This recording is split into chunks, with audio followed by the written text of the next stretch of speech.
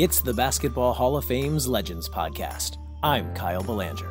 And joining me today is the inimitable Coach Leon Barmore. He's a 2003 Naismith Memorial Basketball Hall of Fame enshrinee. Won the NCAA women's basketball title in 1988, has 13 conference titles, 12 conference tournament titles, and is best known for his 35 years at the helm with Louisiana Tech and the Lady Techsters. Coach Barmore, thanks so much for joining us on the podcast today. Well, Kyle, I appreciate very much you asking me, so I'm happy to be with you. Now, Coach, your teams at La Tech set the mark for domination in the early years of major college women's hoop. 20 straight NCAA appearances, 9 Final Fours, 8 Final Fours in a row, 5 national title games, and 1 national championship. But before we get into sort of the intricacies of coaching in those, throughout the generations, I was wondering what it is that you guys were doing so differently in those early years that allowed you to really dominate in the early stages. What was it that y'all were doing so differently? Well, Kyle, I went to Louisiana Tech in 1978, and it was following Delta State had won 3 straight national championships in 74, 5, 6 in that era. And then in the early 80s and all through the 80s, we were, along with Tennessee, USC, Cheryl Miller, that was 3, and Old Dominion was the 4, pretty dominant team. But Louisiana Tech really dominated the 80s, and we were named the team of the decade. And then I can tell you that it was a great thing going on here in Ruston. We filled the gym up, and I'm not sure the year, but we led the nation in attendance with 5,400 people, and our gym seated only 5,000. And we just packed them in. They'd line up for hours, and it was a sight to be seen in this small town. And then we got recognition nationwide. And I think the thing that kind of set us apart, and I think if Pat Summitt was with us today, she would tell you the same thing because she started doing it. We recruited some big players and had a lot of strong post people inside, and we played great man-to-man defense, and that was a lot of people back then were playing zone, and we really got in there and beat up with you defensively, and then really was strong inside. We had Pam Kelly, who was a Wade Trophy winner 2 years in a row, I believe, and we just had a strong inside game along with some good guards. But I would say the attendance really blossomed, and it was a thing in this area. I mean, it wasn't just Ruston people, the local town coming to the games. It was all the small towns within 100 miles of us that just started coming into Ruston, watching them play. So it was about as exciting as you could get in the world of women's basketball from about 78, 79, 80 for about 10 or 12 years there. It was something to be seen.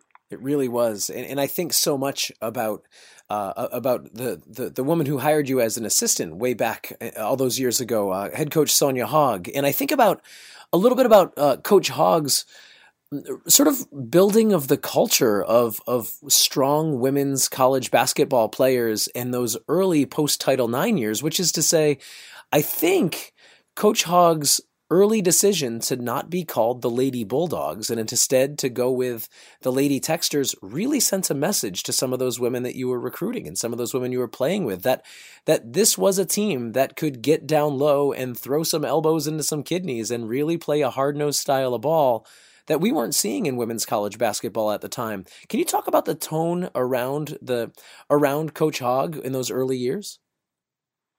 Well, I can't do it justice by talking with you because you'd have to almost live it to see it. But Sonia Hogg and our president, Jay Taylor, I give them so much credit for not only developing Louisiana Tech into women's basketball power, but they influenced the entire nation because other schools got to see, and hey, women can make an impact here and bring a lot of recognition to our university. So let's get on board with women's basketball, women's athletics, or whatever. But Ms. Hogg, I worked with Ms. Hogg as an assistant. We won the national championship my 3rd and 4th year there, which was 81 and 82.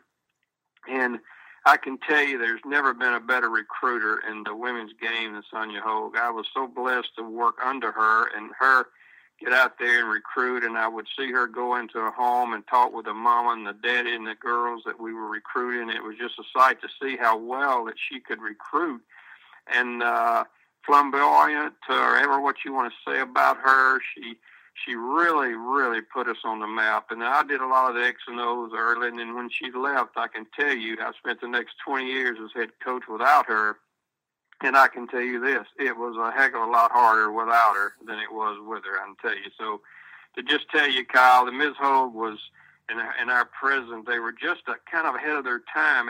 And I will make this comment that I've made before. I really got into the women's game for 3 or 4 years at Tech, trying to get to the college men's level and coach the men. Well, our girls were so tough-minded and playing. I mean, they were shooting jump shots and running the floor and playing at a level that I just didn't think girls could play at during that time.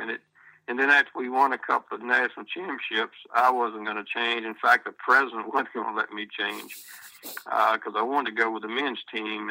But I'm sure glad I stayed because I had a great career in women's basketball. And through the years playing Jody Conrad at Texas and Sue Gunner at Stephen F. Austin and Pat Summitt at Tennessee, I mean, it just didn't get any better than that, Kyle.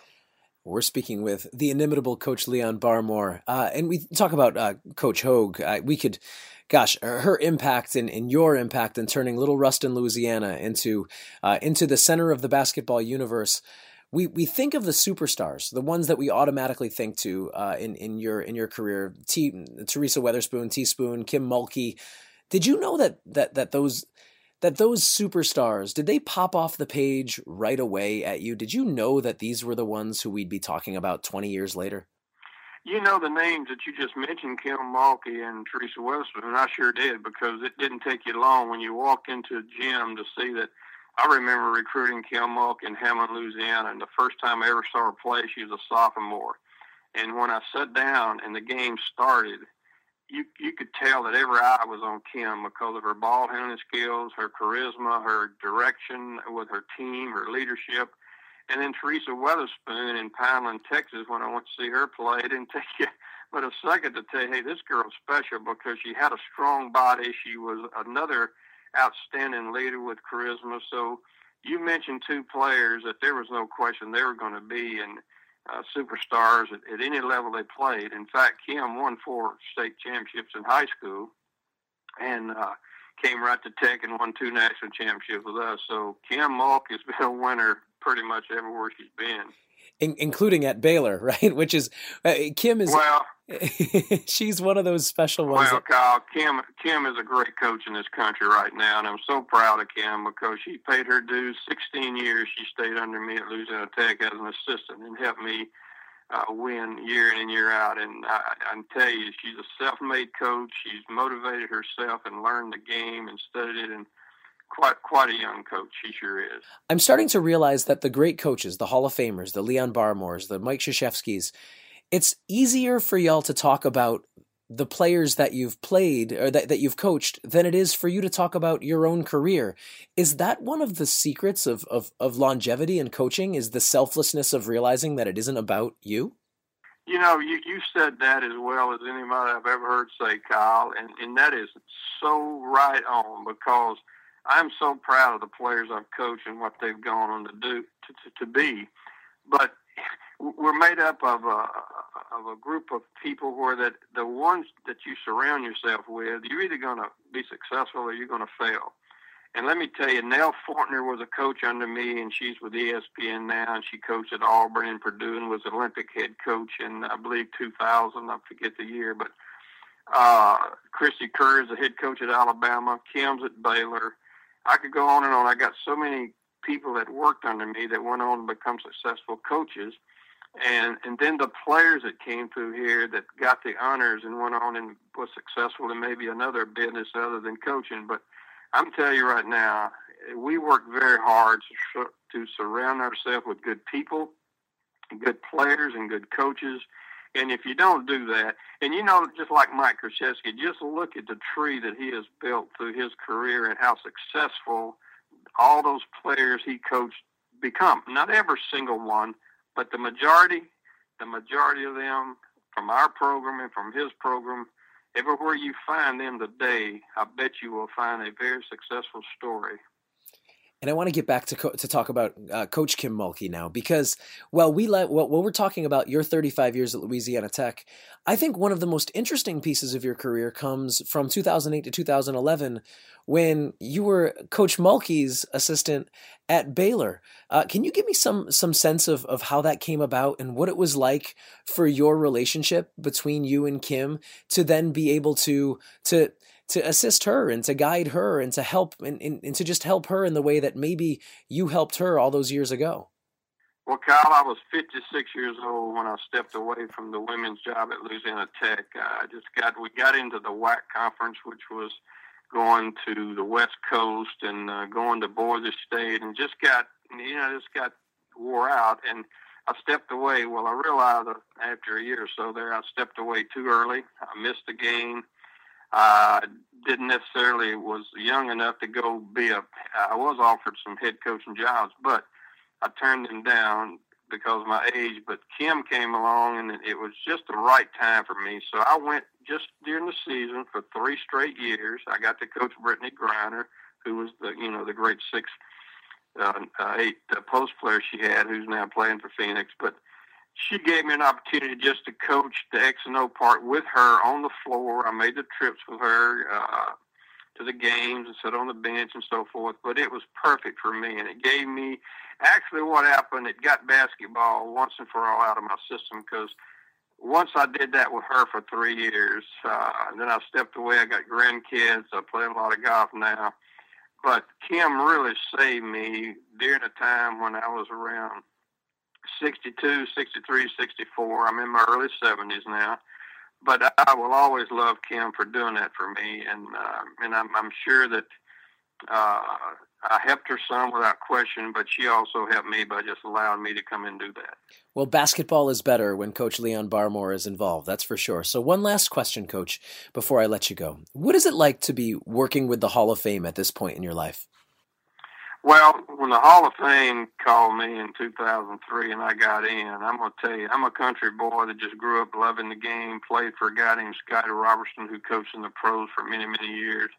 And I just was a person that was in that gym 24/7 and gave it everything I had. But never did I dream that the Naismith Hall of Fame would call me and I would be part of it. And let me tell you, it's the greatest single event other than, personal marriage or a child or something like that. As far as my profession, it topped it off.